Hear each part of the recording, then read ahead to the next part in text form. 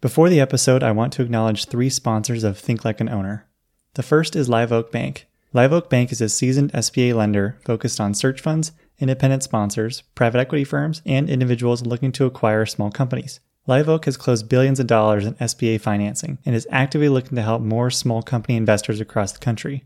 If you are in the process of acquiring a company or thinking about starting a search, contact Live Oak Bank directly to start a conversation at liveoakbank.com/contact us. The second is Hood & Strong LLP. Hood & Strong is a CPA firm with a long history of working with search funds and private equity firms on diligence, assurance, tax services, and more. Hood & Strong is highly skilled in working with search funds, providing quality of earnings and due diligence services during the search, along with assurance and tax services post-acquisition. They offer a unique way to approach acquisition diligence and manage costs effectively. To learn more about how Hood & Strong can help your search, acquisition, and beyond, please email one of their partners, Jerry Joe, at jzhou@hoodstrong.com. The third is Traction Capital Partners, a private investment firm based in Tacoma, Washington. Traction focuses on acquiring companies in the Pacific Northwest that have between $1 and $5 million in earnings. Visit their website at tractioncp.com or reach out to one of their partners, Justin Turner, directly at jturner@tractioncp.com. And now to the episode.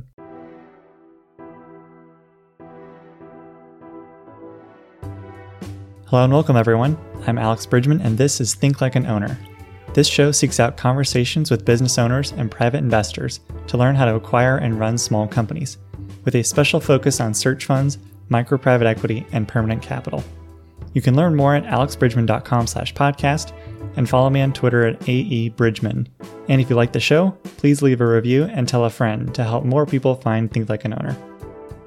I've done a few search fund-focused episodes. For instance, last week's episode with Jules Brenner focused on life during a search. In this episode exploring search funds, Betsy Brandt joins me to talk about preparing to launch her search fund, Forest Park Capital. I wanted to hear more about how a search fund is planned, the benefits of an MBA program, how capital is raised, and so on. Betsy was kind enough to share her experience working in investment banking and operating in a private equity-backed company, going through the search program at Harvard, starting and setting up her traditional search fund, and a few advantages of being a female searcher. This episode is a great review of the many questions asked when considering launching a search. If search is an option you've weighed at any point, you'll love hearing from Betsy. Enjoy. Thanks for joining. I'm looking forward to having you on here. I want to have somebody who was about to start a search and had done a lot of the work leading up to it, talking to investors, MBA program, just to hear thoughts from that stage of a search. So do you want to go over your background and how you got into search and then why you chose your MBA program and how that process has gone for you? Yeah, of course. Happy to be here. Thanks, Alex. So I am originally from Kansas City, Missouri. Great place to grow up. Love the Midwest. And it's funny, finally being back after I spent, 11 years away, 7 on the East Coast. And I just moved back to St. Louis to kind of start the search. So it's kind of a funny adjustment period being back in the Midwest after so long. Got to adjust to the Midwestern friendliness. But I went to Vanderbilt University in Nashville. Loved it. Studied economics. We didn't really have a business major, but I think it's funny to look back on that because in contrast to those days, I remember looking back and I had no idea what I wanted to do in college. I think you have some of those people who come in sophomore year and say, oh, I absolutely must be an investment banker and go into finance. And, I definitely was a little bit more confused. So it's funny thinking back to then because I feel like I've had kind of a nice string of experiences that kind of led me to search. But I took internships at a think tank, at an insurance company, took economics classes one summer, so all kinds of things. But going out of school, I wanted a really good learning experience for a couple of years. Wasn't sure exactly what that looked like, but I ended up joining Ernst & Young's consulting practice in the financial institutions group. So we were focused on performance improvement and risk management for the big banks in New York, essentially. But funny enough, I actually realized pretty early on that wasn't for me. It wasn't kind of this really intense training background that I really wanted coming out of school. So I recruited pretty quickly for an investment banking analyst role, actually, and ended up starting at Bank of America Merrill Lynch in the tech media telecom group a year after graduation. So I kind of started with the next analyst class. So risky making a jump, I think, from a first job after school, but I think it totally paid off. I would recommend kind of those programs to anyone. It's a total business boot camp. I feel like you learn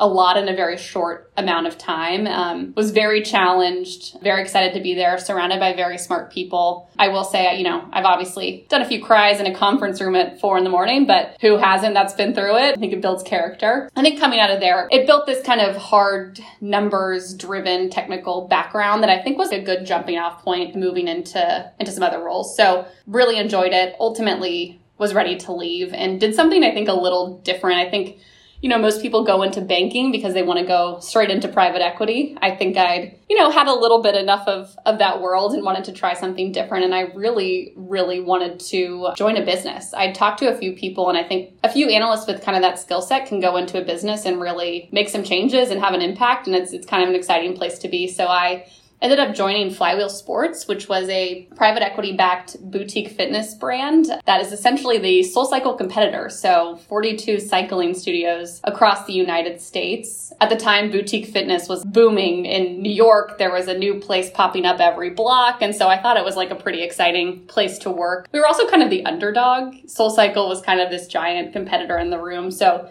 it was exciting to, how are we going to catch up to them or beat them or kind of stand out in this crowded industry? But overall, had a great experience, I would say, at that company. I can kind of go into that in more detail later if you're interested, because it was interesting. But ultimately wanted to go to business school. So decided on that, which is where I learned about the lovely world of search. That was definitely one of the benefits of kind of taking 2 years off and kind of uprooting your life, as I learned about a career path I never would have known about before. So what made you choose Harvard for your MBA program? I think business school is a very personal decision. I think there are a lot of great options out there. I think the reason I chose Harvard, I think first of all, and different strokes for everybody, I think once again, it's a personal decision. I think people there, from what I've learned, actually took kind of the academic portion seriously. And not that I'm a super serious person, but you're taking 2 years off, you're uprooting your life. I wanted to be in an environment where people have to go to class and kind of have to stay engaged. And I think that really proved to be true there. No laptops, no cell phones unless you're in the back row, but everyone is, there to be engaged in whatever class you're in. I'm sure it's the same at other business schools as well. I think it's just something that stands out about HBS in particular. I think secondly, I was very intrigued by the case method. I can't say I came to learn any specific skill sets at business school. I think a lot of people come in to learn the fundamentals of finance, but kind of already had that background. But I think what it does is it teaches you a way of thinking and how to be a better decision maker. It's actually a very subtle change, because if someone says, what did you learn at business school? I think I'd have a hard time listing 20 specific things I learned, but it's kind of something that affects your daily life and how you think about things and think through problems and take the opposite side of an opinion and kind of try to understand where someone else is coming from. So I think it's kind of a very subtle way that it changes you. And I think the network as well. I think that's part of the reason you go to business school. And there were such dynamite people in my class, loved getting to know them. And I feel like a lot of those connections will, I'll still have way into the future. So kind of those 3 reasons. What did you go into your MBA wanting to do? And then through your 2 years, how did your thinking evolve through your classes and conversations with professors and your classmates? How did you wind your way into search? So I had this experience at Flywheel, which I think is a lens that really helped me come to this decision. It was this consumer business. I loved it. I think one change, for example, from investment banking, I remember my first week on the job at Flywheel, and we were in a meeting with the CEO, and I think I put together some analysis on, at the time, it probably wasn't important, the optimal number of classes on the schedule and how do we optimize for labor costs with the schedule. And I put together this analysis, by myself. It's a small company, small team, and presented it to him, and he said, okay, go do it.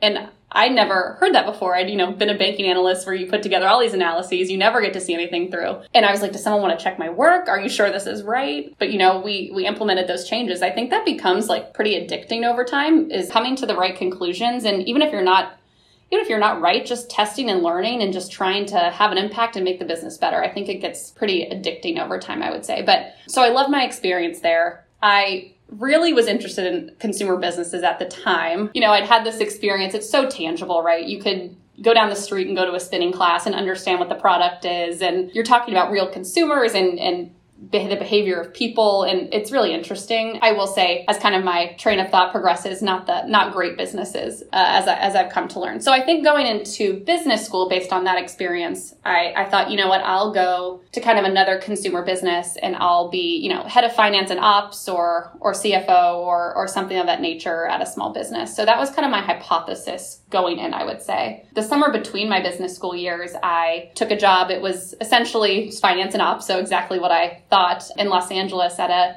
direct-to-consumer startup. You know, had a similar experience. I think I loved that role. It felt a little bit like doing the same thing over again. It didn't really feel like a growth role for me coming out of school, and I think started to feel more like a stepping stone instead of the end goal. So, you know, I'm really happy I kind of took that summer to test that hypothesis, because I think it gave me a definitive, you know, this was great for a specific time of your life and career, but probably not great after school. So happy that I did that. And then I think your next question was how I got into search. Is that right? Yeah. So, you know, I think it's one of those terms that floats around a lot. Like, oh, what's a search fund? You kind of sort of know what it is, but you don't exactly know what it is. And I think what was great about HBS is my second year, I had the summer experience, like, oh no, I thought I wanted to do this after school. I realized that I don't necessarily. What in the world am I going to do? Kind of get back for that second year and start taking the search fund classes. There's one kind of the first semester and one the second semester. Rick and Royce teach it. It's a great class. It's called Financial Management of Smaller Firms. And it's essentially about both the search phase and then the operating phase of search funds. And so I think what it does is really boils down, what does a search fund look like? Who are the types of people that do this? What does your daily life look like? I mean, it makes it very tangible. I think before I'd heard of search funds and thought, oh, that's crazy. I could never do that. And what this class does is it makes you realize that you're perfectly capable of doing that. And it's actually a great path to take after school. It is funny, though, I will say, and I think this is a good thing. You know, you have this class. I think they have 3 sections of it. So quite a few people take the class. I would say 50% of people are like, that sounds terrible. I don't want to do that at all. Who would do that? That makes no sense. So that 50%'s gone. Maybe 25% are like, oh, this is like pretty interesting, but maybe not for me. And then you have 25% of the class that actually is interested in it and, you know, takes the second class. You kind of go into more detail. It's kind of more of a hands-on class in the second semester. And then it kind of finally boils down to, you know, the 20 or so people that actually go after it. So it's a really great, I think that year was extremely helpful in terms of figuring out what I wanted to do. I mean, another important piece of it, besides just, you know, classroom work, is you need to talk to as many searchers as you possibly can. You know, they bring people into class to talk about their experiences, and it's fantastic, but there's nothing like hopping on the phone with somebody who's going to tell you exactly what their experience has been like. Be very open with you is something that I've realized. And I think until you've spoken to, I think they said in class, talk to 50 searchers.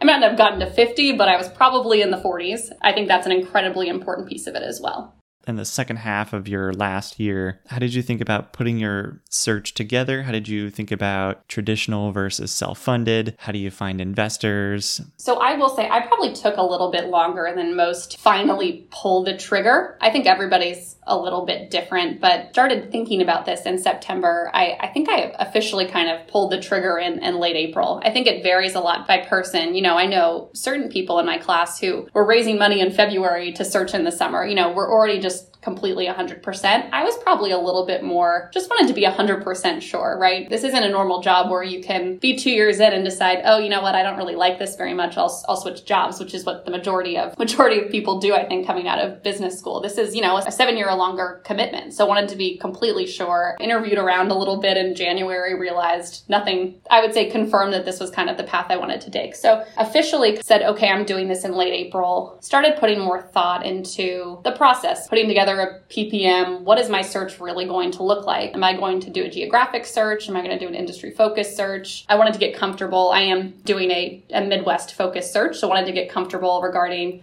you know, what states I'm targeting. Are there enough opportunities in those states? And then started really thinking about investors. So I would say kind of went out in early June with my PPM, had a lot of investor conversations. I also think that process is a little bit intimidating at first because you don't really know what to expect. But in reality, I actually found it quite enjoyable just because the search fund community is so great and everybody just wants to help you and see you succeed and be very hands-on. I actually found it a very enjoyable experience. I think when I thought about traditional versus self-funded, I think first of all, what's so great about this model is the strong relationships and network and like partnership involved. That's something that really excited me, and I didn't necessarily see that happening in a self-funded search. I'm doing this by myself. I'm solo. I've never done it before. I have experiences, but not everything that I need. And so I think that whole level of partnership and learning was like very exciting to me. What's going to make this process more enjoyable? I think it's having people around you that are helping you, not kind of me operating in a silo. So that's kind of how I thought about it. I also think the likelihood of closing something is just higher. I think because you probably have that constant circle of feedback from investors and people to go to. I think it's just an average of 2 years versus maybe 3 years or longer for self-funded. So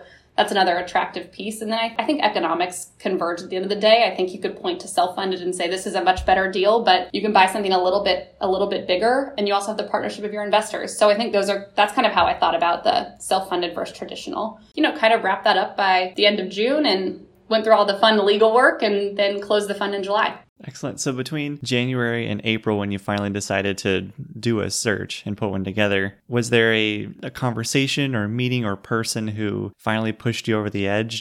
Yeah, that's a good question. I would love to say yes, but I think what it really is I think I thought a lot about it, maybe too long, honestly, because I think you kind of have a gut feeling. You have that 25% of the people in Rick and Royce's class that find it interesting. I think you do kind of have a gut feeling early on that this is what's right for you. The way I thought about it probably in that springtime is, okay, what am I more comfortable with looking back at myself at this moment in 5 years? Am I more comfortable saying, okay, took a job that I was sort of okay with, but it's stable and it's comfortable, and maybe eventually I'll do a search? Or am I more comfortable doing this right now out of the gate and potentially failing, right? I mean, 30% of people don't find businesses. I didn't think I'd find a bad business. I was hoping I hopefully would never do that, nor would my investors let me. But what can you really stomach 5 years from now? And for me, it was all about, I knew that I wouldn't be happy unless I did this thing that I really, really wanted to do, regardless of kind of the risks involved. I think that's kind of what pushed me over the edge. What was the search fund program like there? You talked about a few classes. Were there search fund clubs? Were there presentations given by investors there, or panels and opportune places for you to meet other current searchers, past searchers, investors, and other groups? Yes. So I think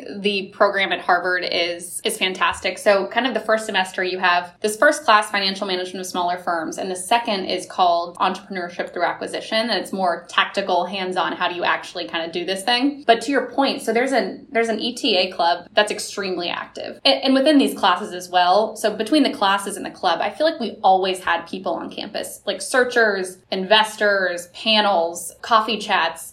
I feel like there were a ton of opportunities to just start talking to people, and you start kind of seeing the same faces over and over again too. So you start to get a sense of what the community's like and who's really active in it. But I thought that was great. And I think it's hard to know. I guess before business school, you absolutely want to go into this, but if you kind of have a sense that you do, I do think it's important to choose a school that just has a general program related to ETA. If I think about myself, I don't know if I would have gone down this path unless I kind of had this more of a structured classes. So that's advice I would have for someone even looking into it. I mean, obviously Harvard and Stanford have great ones, but I feel like a lot of schools recently, within the last 5 years have really built up great ETA programs. So would recommend just kind of making sure you're at a school that has those resources. If you went into MBA applications knowing that you wanted to start a search fund, would you go back to Harvard, or is there a school that you might consider as well? I would go back to Harvard. I mean, I'm biased, right? It really did the trick for me in terms of learning about all of the steps of the search process. But I think more than that, it's just making it very tangible. You read these cases about these people who are, maybe just 4 years ahead of you, and you can really see yourself in that person's shoes and making those decisions and doing all the things that they did. And I think that's really powerful, because I think on the outset you could say, oh, search funds, how am I supposed to be 30 and go be CEO of a business? That's crazy, which I think is probably what I thought, before going to business school. But then these classes just break it down and make you realize, I'm perfectly capable of doing that. So with doing a traditional search, how did you choose the investors who, you don't have to name any of them if you don't want to or feel comfortable doing that, but how did you choose the investors that you have? So there are a lot of different options out there these days, which is great, because I think similar to business school or career choice, there's a different option for everybody. I think now you kind of see the accelerators popping up. Sole sponsor, you kind of go to their office to search. You have a cohort of other searchers, and then you kind of have the opposite end of the spectrum where you have 20 different investors. Maybe you don't necessarily have a point person that you go to for kind of daily questions and things like that. So the way I thought about it, I went somewhere in the middle. So I'm working with Footbridge Partners, and they have a little bit of a different model. So they take 40% of a fund, but I really see them kind of as I'm a solo searcher, as kind of my partner in all of this. I just kicked off my search, I guess, last Monday, but they've already kind of proven they are my constant contact. We have, weekly check-ins, we're texting, we're on the phone, it really is great. And so that's kind of how I thought about that. So I ended up with a group of 10 investors, but, I feel like they're kind of important to highlight. How are you going to structure your day throughout your search? So you're in a co-working space. How do you plan out your days and your meetings and your calls and all this other stuff? So how do you get into life as a searcher? It's a great question. I'm a week in right now. And I was laughing to my friend the other day. I had this massive list of things to do last Monday, and I think I got through, a third of it on day one. So it just seems like it might be one of those things where you never get everything you want to get done in a day. And I was amazed at how much time I spent on the phone with brokers and people that I know, and trying to get my name out there. It's very time consuming. So to your point, I think I'm figuring out how I want to structure my day. I think I need a little bit more structure. I think it might make sense to kind of break up, in the mornings I come in and do X, Y, and Z. In the afternoons, that's when I do kind of my broker and owner calls. I'm kind of thinking through that right now, because last week was kind of a mad sprint and probably wasn't so organized. How did your first week go? Oh my gosh. Well, it was great, I would say, but I had such high hopes for the amount of stuff I would get done. And then suddenly the week's over and you've made it through half your to-do list. So I'm sure that will continue to happen, but it's going well. I feel like I'm still kind of doing, unfortunately, some setup stuff. How do I think about intern onboarding and making sure they know how to do certain tasks and what's the right cadence of check-ins and kind of, just some more admin-y stuff like that hopefully once it's a one and done. But yeah, mostly been talking to brokers and kind of my personal network. So, but I hope to kind of start really going out to owners today. How many interns do you think you'll have? I feel like I hit it at kind of a weird time, because a lot of people are finishing up their summer internships, but then they haven't really started school yet either. So I have one guy from Harvard undergrad who started today, and he'll be here for the next month. And then I think I'm going to essentially have a semester cohort, probably around 5, that starts early September and goes through the semester. I guess searcher tip, I put an application on Handshake and I got 1 million applications. So if anyone's listening to this, use Handshake. But yeah, there's such great people out there who seem very eager to just kind of learn. So excited to work with some undergrads. There's obviously not as many female searchers as we'd like. So it's an interesting point of differentiation being a female searcher. So how are you adding that into your search as well? Yeah, no, I think that's a very important question. I will say, I think we have 4 women out of my HBS class this year. Maybe more actually, but four off the top of my head. And we also have a fun WhatsApp chat group about the funny things we hear from business owners and brokers, which are piling up, I will say. So, I do think there is a competitive advantage to it. And don't quote me on this, but it's just little tidbits I've heard kind of from investors that while, the failure to find a business is about 30% these days, or maybe a bit more, I think women have a little bit of a higher likelihood of actually finding something. And I don't know if that's just because we're underrepresented and maybe we stick out from the crowd. So when you're getting a ton of emails from different people, maybe receiving an email from a woman maybe just stands out a little bit more, maybe a higher likelihood of responding. I think the way I'm thinking about it specifically is I definitely want to target female-owned businesses if possible in the area, just because I think that's a great way to stand out. And I assume a female entrepreneur would love nothing more than to pass down a business to another female entrepreneur. So I feel like in terms of my specific competitive advantages, I might as well kind of really push on the Midwest button and the female button, because why not? Another thing to think about when I was thinking about searching, you've seen all that data, and women are just less likely to kind of take a major risk than men. I think there was, a few studies that came out about that the other day or last year. And,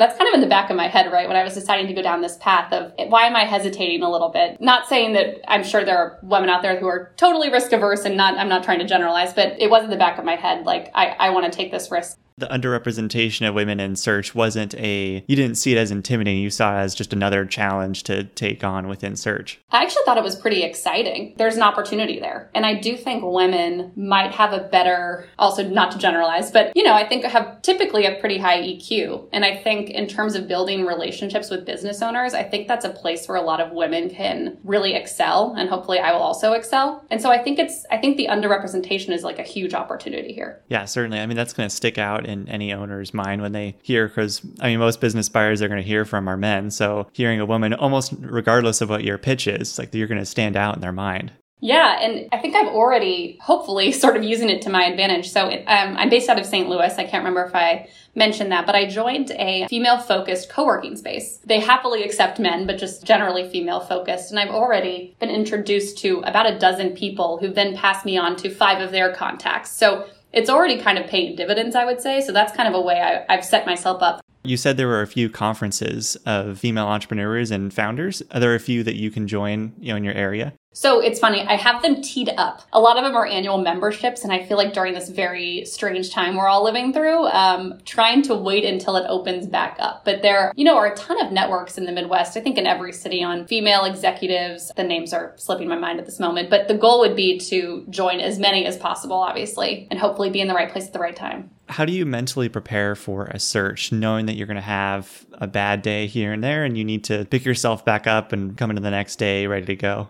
Yeah, no, it's something I've been thinking about. I think, first of all, something I've noticed, and I think probably a lot of people who choose to go down this path are this way. I need to put some guideposts around when is work time and when do you kind of go home and call it a night. I think it can easily bleed into all hours of the day. And I think from a mental health perspective, need to put some guideposts around. Part of it is just being in a good mental and physical space. I know that sounds silly, but I've talked to searchers who find it, extremely helpful to have a great workout routine, eat very well, and just kind of be in a good headspace. I think that'll be important, especially after business school, which was unfortunately a lot of eating and drinking. Would be excited to get back into a schedule like that. I also think, the question is, how do you pull yourself out of a bad headspace? Because I think it's easy to, especially when you're kind of operating in a silo, to think yourself into a hole of this isn't going well or this conversation went so poorly. And how do you rebound from that? I think it's just taking a deep breath, honestly, every once in a while. I think I'm trying to incorporate,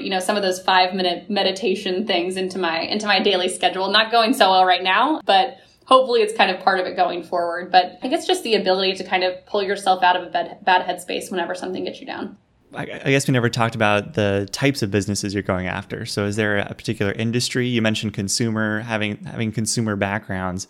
Are you looking for consumer businesses, or did those experiences turn you off to consumer and you're looking at something else instead? Oh my gosh, I should have mentioned this. They completely turned me off of consumer businesses. I think after my experience at Flywheel, you think, okay, maybe this was just a bad experience. I should probably add that business, has not trended well since I've been gone. But then I kind of had my second experience last summer. And while that was a pretty good business, I think consumer businesses are just so difficult. While they can be extremely fun, you understand the product, you understand the service, you are a consumer of those products and services, you are subject to the whims of consumer preferences, and those are so hard to predict. And building, a very loyal and sticky customer base as a consumer business is near impossible. So definitely ready to leave those in the dust, I would say. So only pretty much looking at B2B businesses, something that's mission critical, services based, honestly, kind of your classic search criteria, which I'm sure you've heard a million times. Probably staying away from anything manufacturing related. And then I am doing a geographic search. So while I will be industry focused, I'm from the Midwest. I'm excited to kind of be back. I feel like sometimes once people leave for the East Coast, they don't typically come back. So I'm excited to buy a business in the area. And so I'm looking in the 9 states around Missouri, Kansas, over to Ohio, up to Illinois, and down to Tennessee. So that's kind of where I'll be looking. One last question about consumer. Did you find any business models within consumer that would be attractive to a searcher? Yeah, that's a good question. Maybe I'm so jaded by my experiences, I haven't even given it a second thought. But, I do think like med spas have some merit. Not that they have recurring revenue by any means, but I do think there's a level of customer loyalty and repeat revenue. I think those could potentially be of interest. And I feel like a lot of searchers have actually acquired in that space. And I understand why. I imagine being from the Midwest is also compelling when talking to owners. Have you found that to be the case too? I actually have. And it's interesting. I found it with brokers as well. I'm kind of in the early phase, so I've been talking to more brokers recently to generate that initial deal flow. But I actually do think it resonates. I've put it in my outreach emails. I'm from Kansas City, living in St. Louis, really want to buy in the Midwest, and it's come up on every call. And so I do think it's a nice differentiator. And I hopefully think there'll be, some benefit to a level of geographic focus instead of saying I'm looking in all 50 states. I think there might be a little bit of a benefit to just being focused on one region. What class in college would you teach if you could teach about anything you wanted? I love this question. It's hilarious. So this might sound a bit weird, but at Vanderbilt, there was this class and it was called Human Sexuality, which sounds bizarre, I know, but what it was really about is, the history of humankind and how man has evolved over time. And it was honestly one of my favorite classes at Vanderbilt. And then I read the book Sapiens. I thought it was absolutely fascinating. Also kind of a similar theme, just how humans have progressed over time and kind of what are the key moments in human history that have made us to be the way we are. So it would probably be some class kind of surrounding those topics and themes. What's a belief you used to hold strongly that you've since changed your mind on? I thought about this question. Something came into my mind. It's not particularly deep, but I remember moving to New York City and saying, I will be here forever. I will die in Manhattan. I am a New Yorker forever. And it's funny how quickly that feeling dissipates. So life is hard there after a while. So I am thrilled to move back to the Midwest. Is there something about New York that you got tired of after a while in particular? Yeah, I think there are so many benefits to New York, but I just think the general level of daily anxiety can be tiring at times. And it's funny, I feel like I moved to New York kind of from the Midwest and then from Nashville. And I'll never forget, here, when you're on an elevator with somebody, you say hello, you say good morning, you strike up a conversation, just kind of how things operate here. I will never forget getting into the elevator at Bank of America one morning and chatting up someone that was probably a managing director. And they looked at me like I was insane. And so, I think there's a layer of just general kind of anxiety and friendliness and go that, I think I missed after a period of time. And obviously it is so expensive. So happy to be back at a place that's maybe slightly more reasonable. Yeah, certainly. What's the best business you've come across? I'm still early. I will preface this by saying that, but it's actually something came across my fiance's desk a couple of months ago, and I thought it was hilariously interesting. It was a garbage concierge service for apartment complexes that not that go kind of up and down, but that kind of sprawl across some land, so you can't necessarily use garbage chutes. I think it was $6 million in revenue, $3 million in EBITDA, like insane margins, flexible labor force, no overhead. It was just recurring revenue. It had basically like checked every box. So I thought that was pretty interesting and something I never, would even know was out there. Did he buy it? He did not, actually. He passed on it. They were kind of in the middle of another deal, so I think that's part of the reason, but... Interesting. Was there something else about the business maybe that they weren't really interested in? Off the top of my head, I don't think so. I think it kind of checked every box. I think there are no barriers to entry in that market. I assume anyone can kind of start a garbage concierge service. That might be the one downside. But other than that, it was like completely flexible gravy train. Thanks for joining us today. I'm glad to hear from a searcher about to begin. So congrats on your first week. And I'm excited to follow your search as it progresses here. Awesome. Yeah, thanks for having me. Thanks, Alex. Thank you for listening. I hope you enjoyed the conversation today. If you liked today's episode, please consider leaving us a review and telling a friend. I also want to thank our show's sponsors, Live Oak Bank, Hood & Strong, and Traction Capital Partners for helping support the podcast. For show notes and more information, please visit our website at alexbridgman.com/podcast.